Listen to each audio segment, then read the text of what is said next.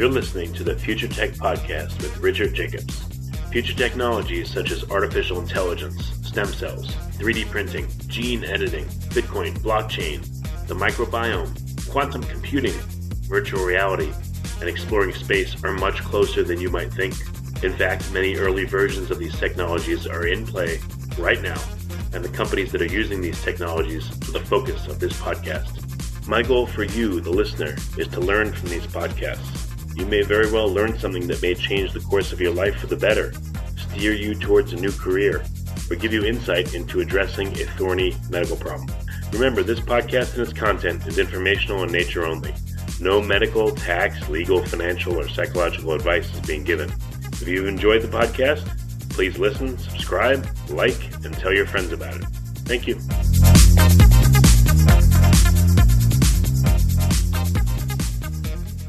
Hello, this is Richard Jacobs with the Future Tech Podcast. My guest is Jessica Lovering. She's the director of Breakthrough's Energy Program, and they work on nuclear energy policy. So, Jessica, thanks for coming. How you doing? Hey, good. How are you doing? All right. Yeah, I'm interested to talk to you. I haven't talked to anyone in the world of nuclear power ever, so this will be interesting. Wow. Yeah. Well, looking forward to it. I know a little bit about nuclear power, but it seems to have a bad rap, I guess, because of Chernobyl and 3 Mile Island and even Fukushima and incidents like that. So, what got you into it? How did you ever get involved in this sphere in the first place? Yeah, that's a interesting story. I think one thing I just want to point out is I do work on all types of energy policy, but have kind of come to focus on nuclear in the last several years, in particular because of its unique opportunities, but also challenges that need to be worked out. So, how I got into nuclear was really coming from a concern about climate change. I started a master's program in environmental policy and was looking at energy in particular, as the main driver of greenhouse gas emissions, or the main source of greenhouse gas emissions. And in one of my classes, we were doing this really simple modeling about how different countries could decarbonize, how many wind turbines it would take, how many solar panels it would take, et cetera. And looking at how seemingly simpler it was to build nuclear, at the time it was quite naive assumption, but because nuclear plants are so big, it only takes a few to power some countries. And how do you compare? What's the energy output of a nice sized nuclear plant versus like a coal fired plant or some other plant? Yeah, a nuclear plant is typically the ones we're building now are over 1 gigawatt or 1,000 megawatts. Coal plants can be that size. They're generally more like 600 megawatts. So they are roughly the same size. Nuclear tends to be bigger. And a natural gas plant may be more down now in kind of 400 megawatt size. But compared to a wind turbine or a solar panel, it's, huge. So they are good for replacing those coal plants. But what caught my attention was that no one, especially in my program, I was at University of Colorado in Boulder, was really talking about nuclear. And even I didn't realize at the time how much of the electricity in the U.S. comes from nuclear. It's about 20%. And oh, wow. It's, low carbon, just like wind and solar. And so it just sort of struck me that no one was talking about it. We were all very concerned about climate change, looking for, doing drastic things, big investments in renewable energy, but no one was really talking about nuclear. So that's how I got interested. And I've been working on it ever since, trying to find, why don't we have more nuclear? Why aren't other countries building more nuclear? What are the obstacles? What are some of the big benefits? And particularly from a policy perspective, what can be done? Yeah, I guess I was going to joke with you and say when it comes to careers, you took the nuclear option. I've heard that before. Oh, man, I thought it was a new joke. But, again, what have you found? So you decided to, I guess, focus your efforts in this area. But I guess to start with, what do friends and relatives say? And then what has the people that you work with say, and in other scientific disciplines and everything? Do they say, "Oh, great idea," or are you getting flack for wanting to work in this area? What's it been like? Yeah, I think there's definitely a generational divide. My parents come from a generation that's just sort of implicitly anti-nuclear. I'm from California, and so there's definitely that feeling there. But most people, I still don't. Maybe the general population doesn't know a lot about nuclear. And what I found with sort of my generation, which is a bit younger, is that we don't have a lot of the same. Kind of baggage around the technology. And because so many people, at least in my circles, are really interested in, air pollution and climate change, and environmental protection, they're a little more open to ideas um, around clean energy than maybe their parents' generation. So I was particularly surprised when I moved back to California to start working at the Breakthrough Institute and working on nuclear. I'd go to a lot of like clean energy events or clean tech kind of networking events, and meeting people that work in renewables, particularly solar in San Francisco area.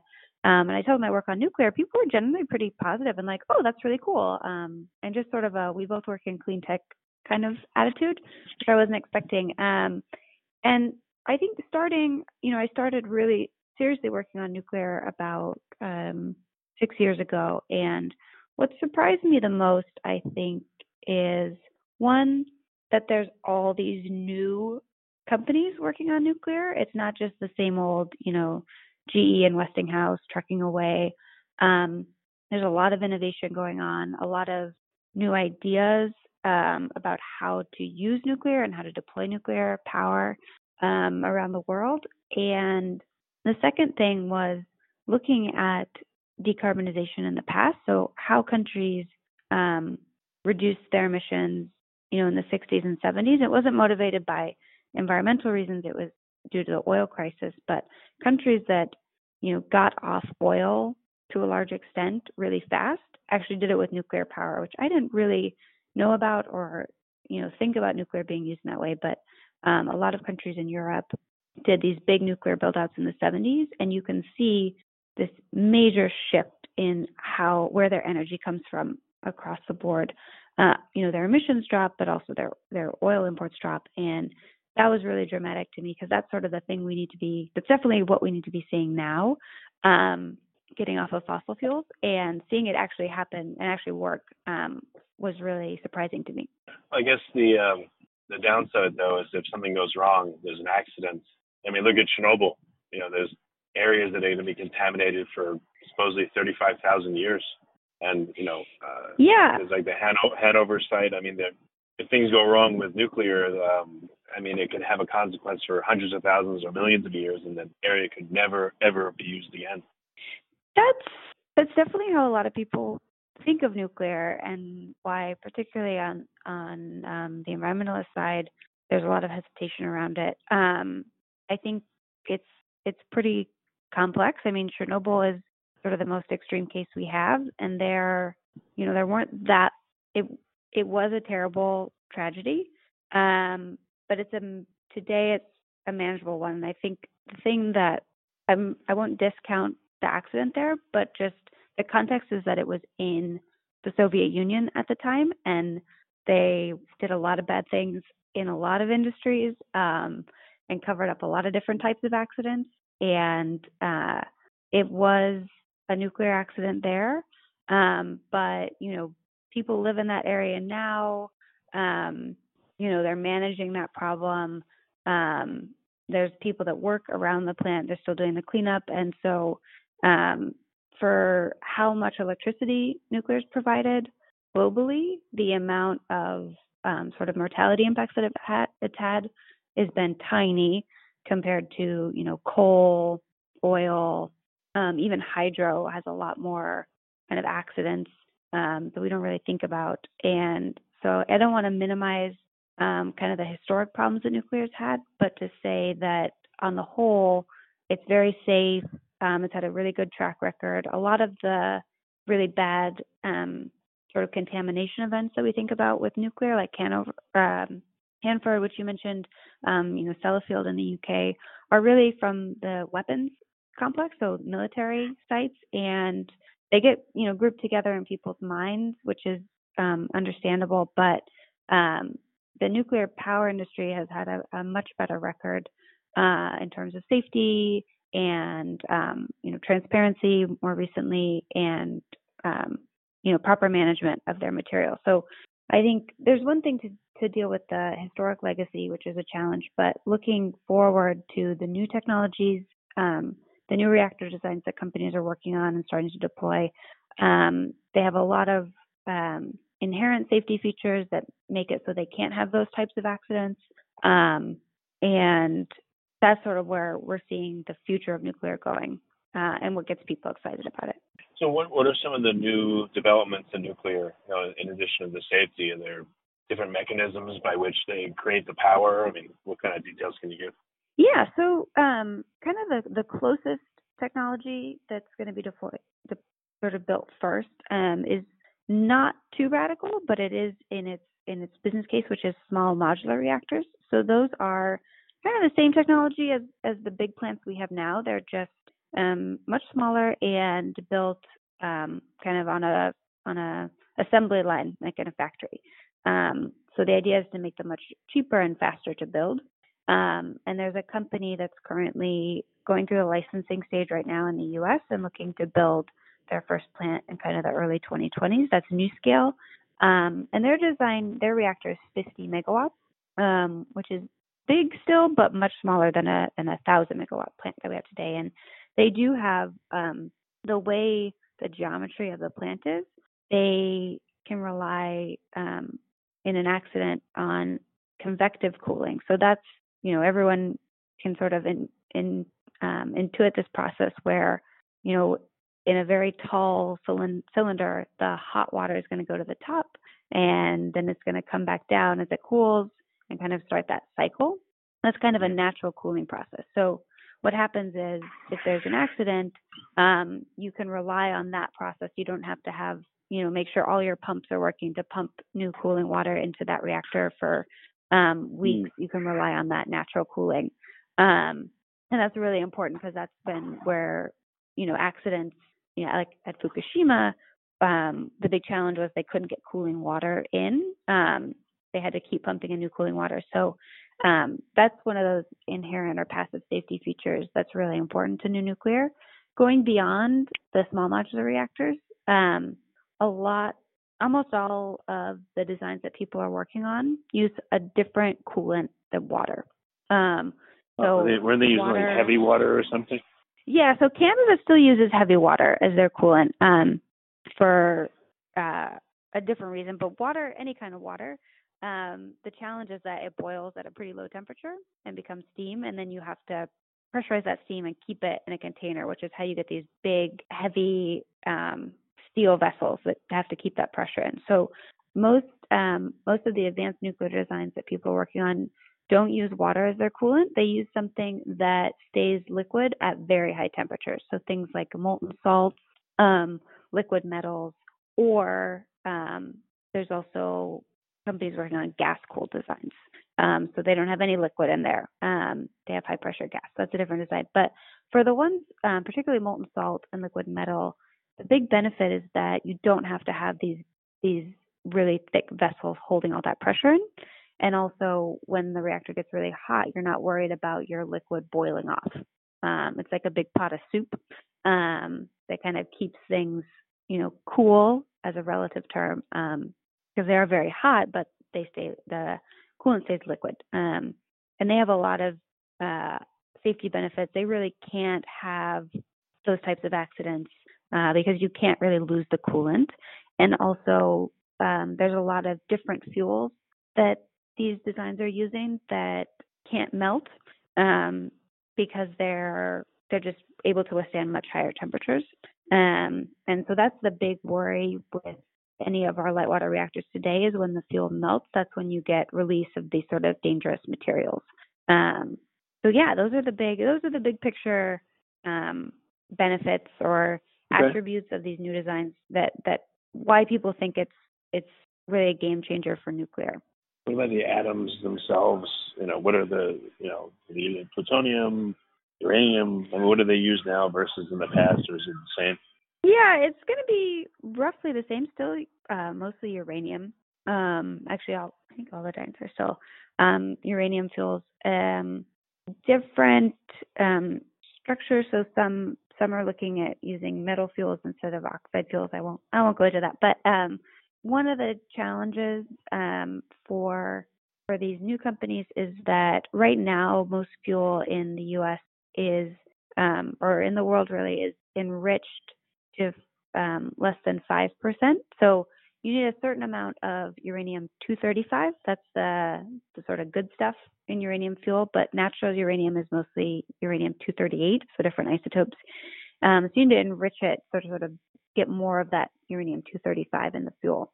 And light water reactors around the world today are kind of 3 to 5% U-235, whereas a lot of these designs want to go up kind of closer to 20%.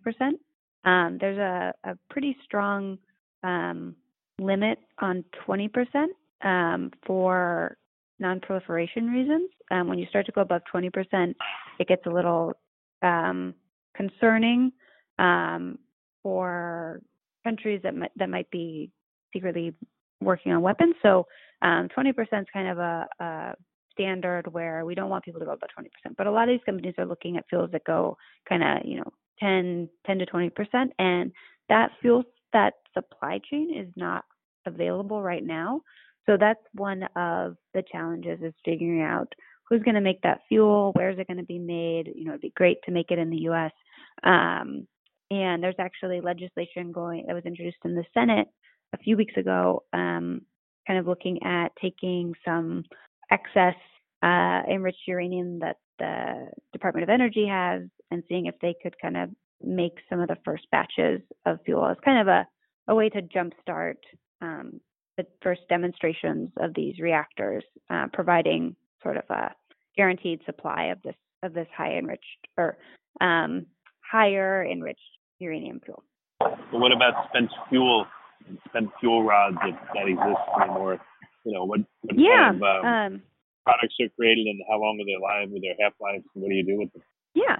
So the U.S. has all of our spent fuel from our entire history of nuclear energy production. We're not really doing anything with it. We had a plan. We had actually a federal policy, put it in Yucca Mountain, but that's kind of stalled. And one reason that's not such a bad thing is that there's actually still a lot of energy in spent fuel. About 96% of the energy that you could get out of it is still in there. So kind of burying it underground permanently doesn't seem like a great idea from an energy perspective. It's kind of like using a AA battery, just 4% of the energy, and then tossing away. So we still need to deal with that problem, even if we stopped making nuclear power today, and even if we built a whole bunch of new fancy advanced reactors, we still need to find something to do with that fuel.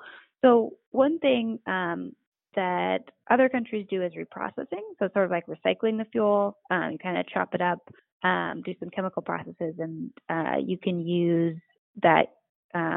Really, you get the plutonium out and use it again, or use it in commercial nuclear power. And that's one thing you can do with it. There's also different ways that you can recycle fuel with some of these advanced reactors. So some of them kind of use spent fuel directly as fuel.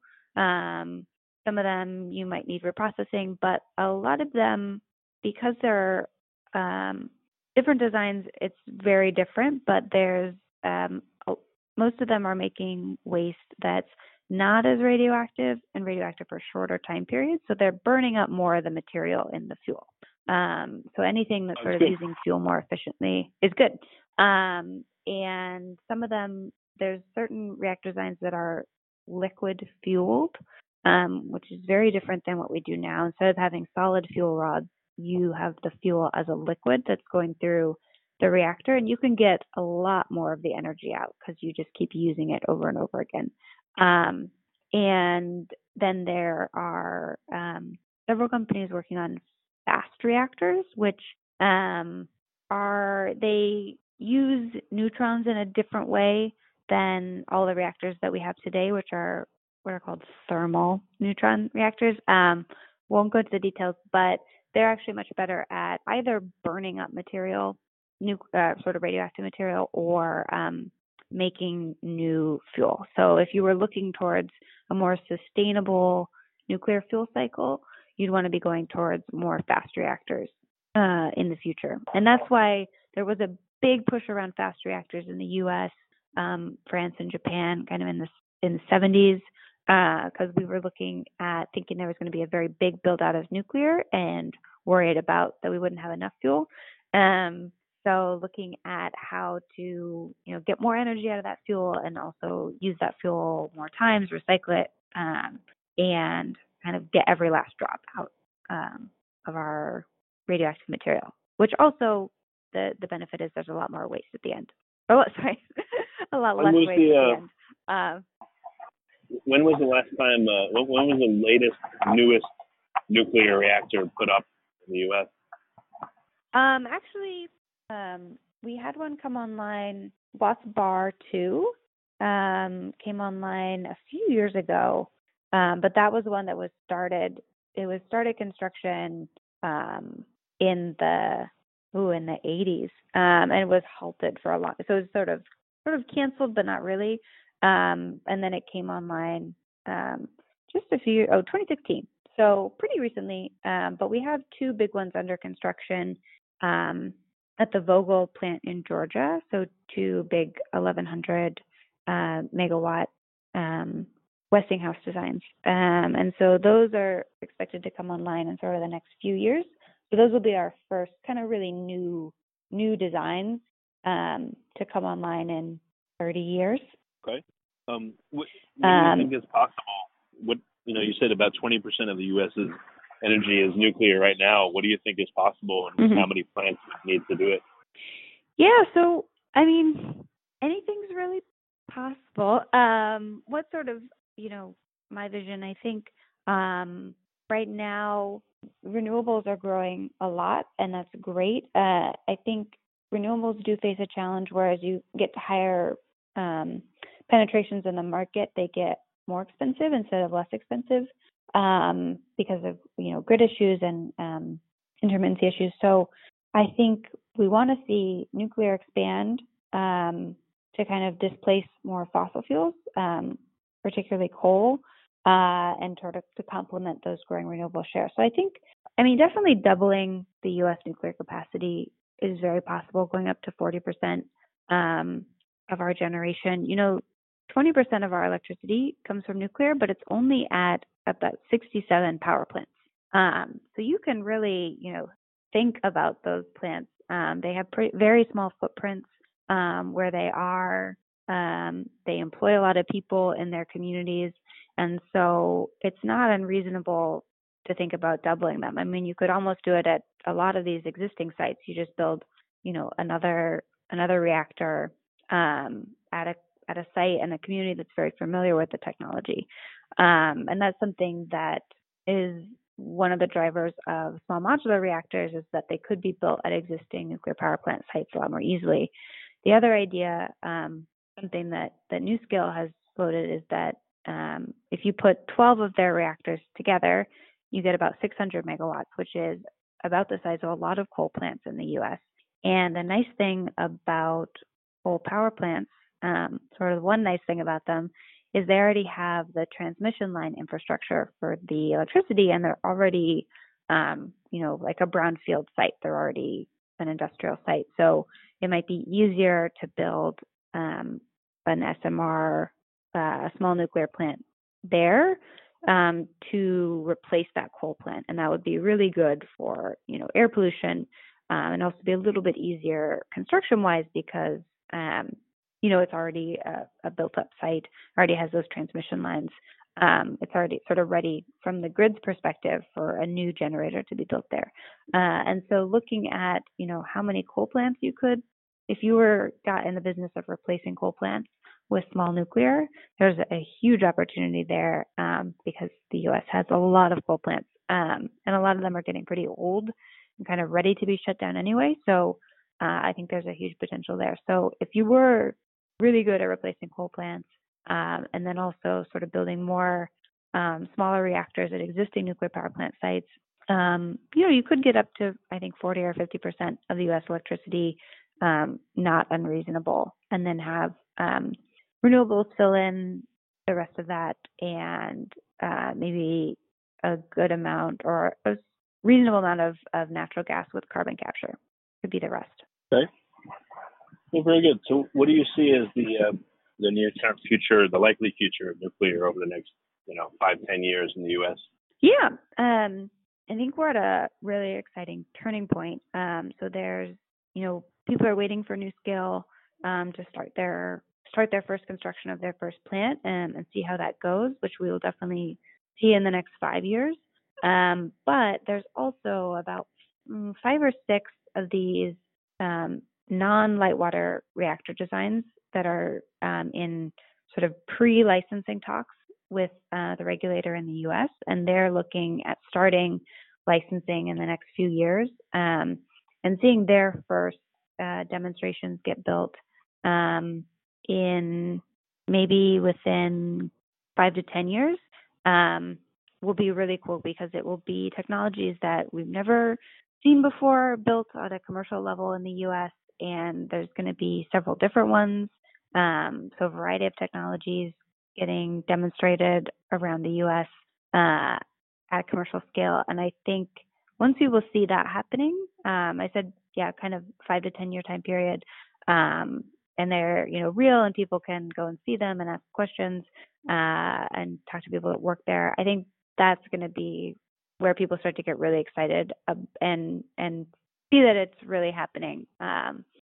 These new, very different nuclear designs, and so I think that's what I'm looking forward to, and I think people are waiting for that point to sort of make their final judgments on what the future of nuclear really looks like.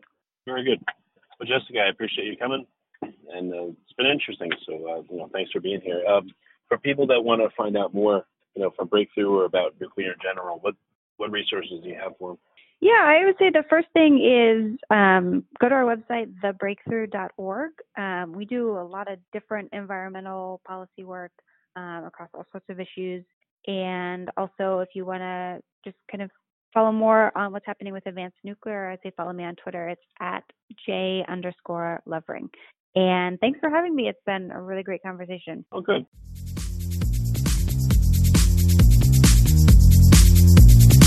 You're listening to the Future Tech Podcast with Richard Jacobs. Future technologies such as artificial intelligence, stem cells, 3D printing, gene editing, Bitcoin, blockchain, the microbiome, quantum computing, virtual reality, and exploring space are much closer than you might think. In fact, many early versions of these technologies are in play right now, and the companies that are using these technologies are the focus of this podcast. My goal for you, the listener, is to learn from these podcasts. You may very well learn something that may change the course of your life for the better, steer you towards a new career, or give you insight into addressing a thorny medical problem. Remember, this podcast and its content is informational in nature only. No medical, tax, legal, financial, or psychological advice is being given. If you've enjoyed the podcast, please listen, subscribe, like, and tell your friends about it. Thank you.